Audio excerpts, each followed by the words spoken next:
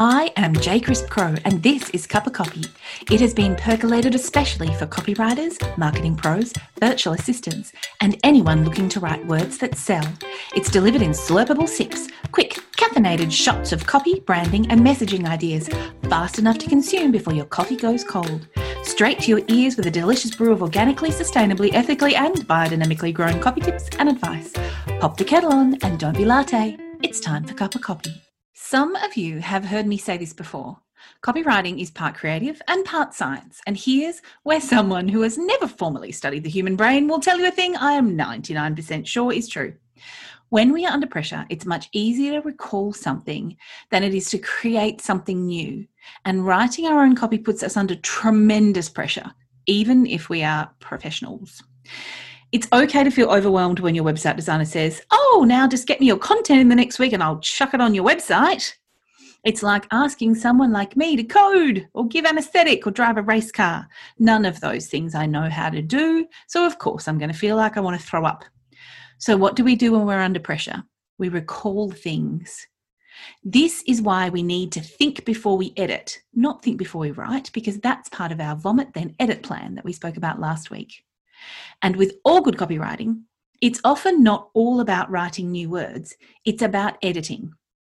So here is a little crisp copy guide of words to think about scrapping during your editing process.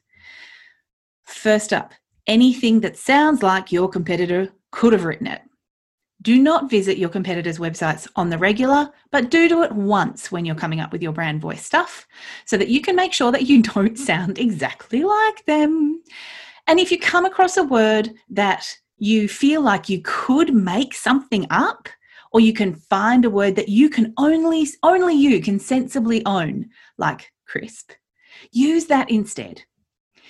Other things to think about, those words that you read everywhere. Now, it's not a surprise for many of our listeners to know that I am leading a one-woman charge against the word passionate being used every flippin' where.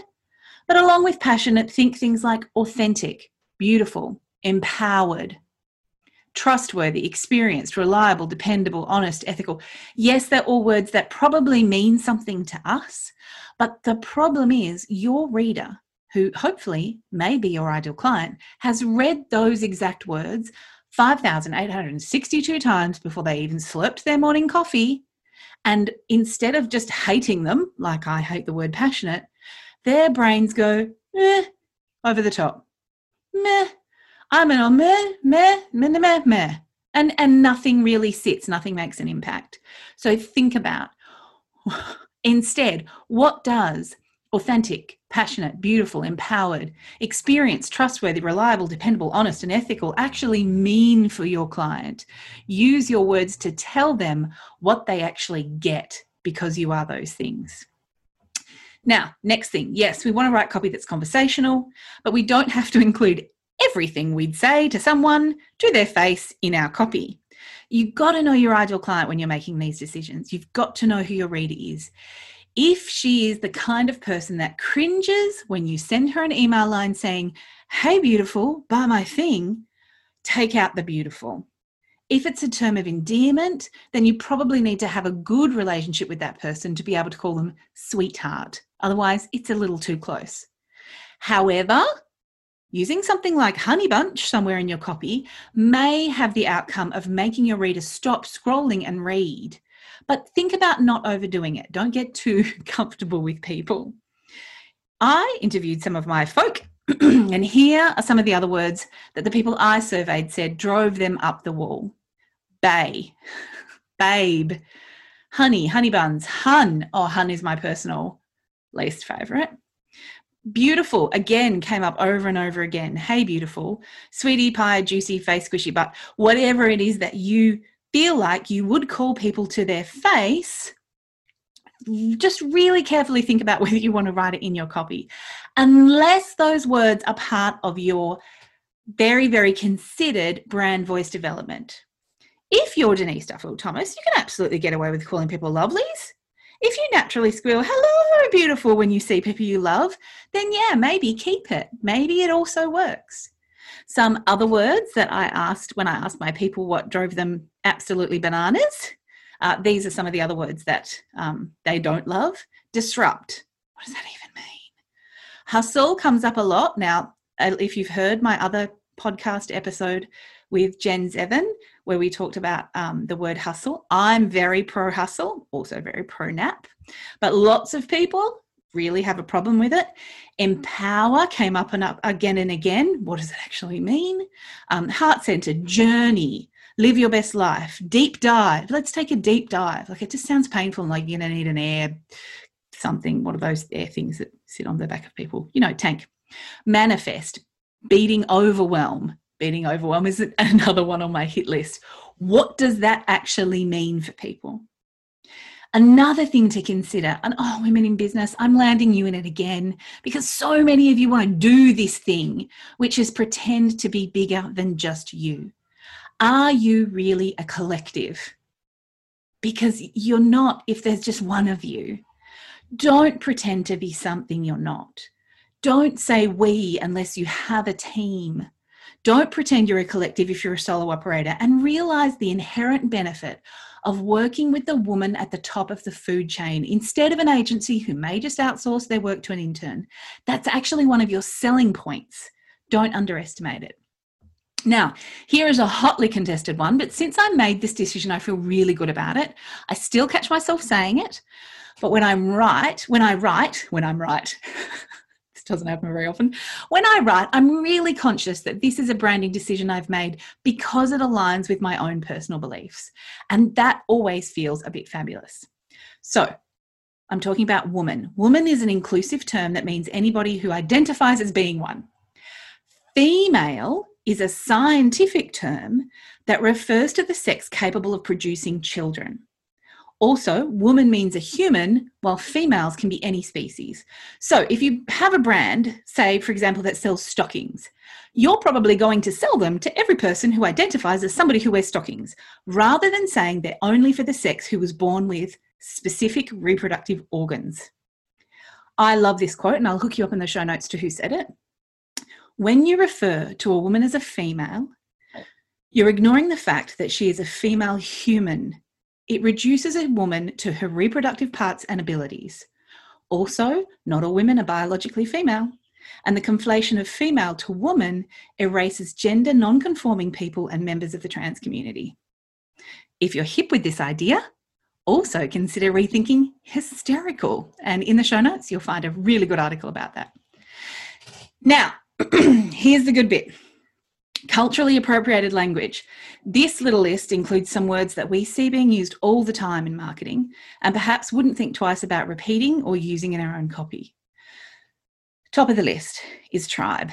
Don't, unless you have the right to be using it. Equally, spirit animal, and I'm guilty of this, but it is easy as pie to swap out for something like kindred spirit. Yes, queen, also me. Putting my hand up, I use this for years, but it's not mine, so it's not on the usage list anymore. On fleek, also a great love of my life, more from watching RuPaul's Drag Race than anything else. I used to say to my daughter all the time, your eyebrows are on fleek today. Again, I don't say that anymore. Bae, gypsy, woke. You are definitely not if you're white and you're still using this term. Ninja. I'm pretty sure you are not a member of the feudal Japanese society of mercenary agents highly trained in martial arts and stealth who were hired for covert purposes ranging from espionage to sabotage and assassination working in social media. Rather, you're probably an expert in social media, even a total whizzy ace expert, but you're probably not a ninja. Guru. Unfortunately, this is a word that's usually given to us by an audience, not something we naturally call ourselves. I personally like doyenne and would be happy for you all to call me that as often as possible, but authority works just as well. I've even ditched y'all. It was one of my most written words in 2018 and I grew up saying it because it's just too close to the edge for me. Now, you might have listened to this list and thought, this is problematic, what you're asking me to do, Jay. And I understand that because the problem with all of this kind of thinking is copy has to be conversational, and conversational tone comes from the way that we as a society use language.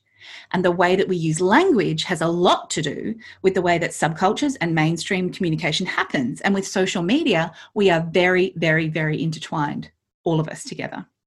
So like with all of these brand word decisions, you have to be the one to decide where the line is between cultural appropriation and the way our conversational style has naturally evolved.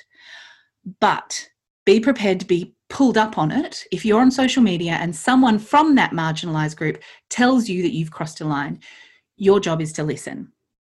Equally, there's a rise amongst some marginalised groups around the use of some words that can be perceived as derogatory for some people. It wasn't that long ago, especially if you are mid-30s or 40s, that you will remember that it was socially acceptable to use the R word in conversation. And now it is absolutely, definitely not. I mean, it was definitely not ever right, but it was certainly more socially acceptable to use it back in the 70s. And rightly so that we don't use it anymore. But we still sometimes use language like, my laptop went completely mental, which can be hurtful for anyone living with a mental health condition. Equally, things like binging. I binged on Netflix, I binged on this webinar. Think about that. Don't forget that 1 in 5 people in Australia have a disability, even without considering the consciousness of your brand, which you should be. Don't underestimate the buying power of 1/5 of the population. And a lot of the time we don't even realise what we're saying. But when you're considering your brand voice, it's helpful to sometimes have a second or third thought about it. And we will probably keep messing this up, but it doesn't mean that we shouldn't try. So what can you do about it? Easiest step, thesaurus.com. Let me just repeat that to you. Go to thesaurus.com, find another word. It will give you 20 other options, especially for passionate. Here's an even better step. Dig a little deeper. What do you mean when you say that word? What does it promise your people? What benefit do your ideal clients get from you being that word? Because that's what we really want to hear about. You can also go to the show notes of this episode and download a nifty and apple-filled little image to leave on your desktop or print out and stick to your wall, especially helpful if you run webinars or present on Zoom or do Facebook Lives. It's the Crisp Copy Guide to more inclusive terms for groups, and you can snaffle it for free off my website. And I would love to hear some of your ideas too. So tell me about those on social media. Then when you've made these branding decisions, give them to everyone. Stick it on your wall, add it to your visual style guide. This is an essential part of building your brand voice. Now, wrap up, basically, when you're making a decision about a word or a term or a label or a phrase, ask yourself, is this choice of word converting, powerful, and on brand? Does it mean something to you? Does it mean the same thing to your ideal client or reader? And does it have context with your brand? If you're good with those answers, then ask yourself, does it hurt anyone? And if it doesn't hurt anyone, go to town. Today's Cup of Copy is brought to you by the Crisp Copy Brand Voice Development Workbook. For less than a pub lunch, this workbook will take you through building a word bank, writing brand and benefit statements so you can compel folk to read more of your website, and a series of helpful ideal client questions, the ones actually relevant to helping you write your copy. Use the code SoCrispPodcast to get 15% off your brand voice development workbook at crispcopy.com.au/online copywriting courses. Expresso your gratitude by rating and reviewing this show on iTunes. And don't forget to forward to your coffee-chugging, word-nerding friends. Subscribe right now so you don't miss a shot. Okay, no more procrastinating. Go on, try that new thing. All right, enough with the coffee puns. Affogato it.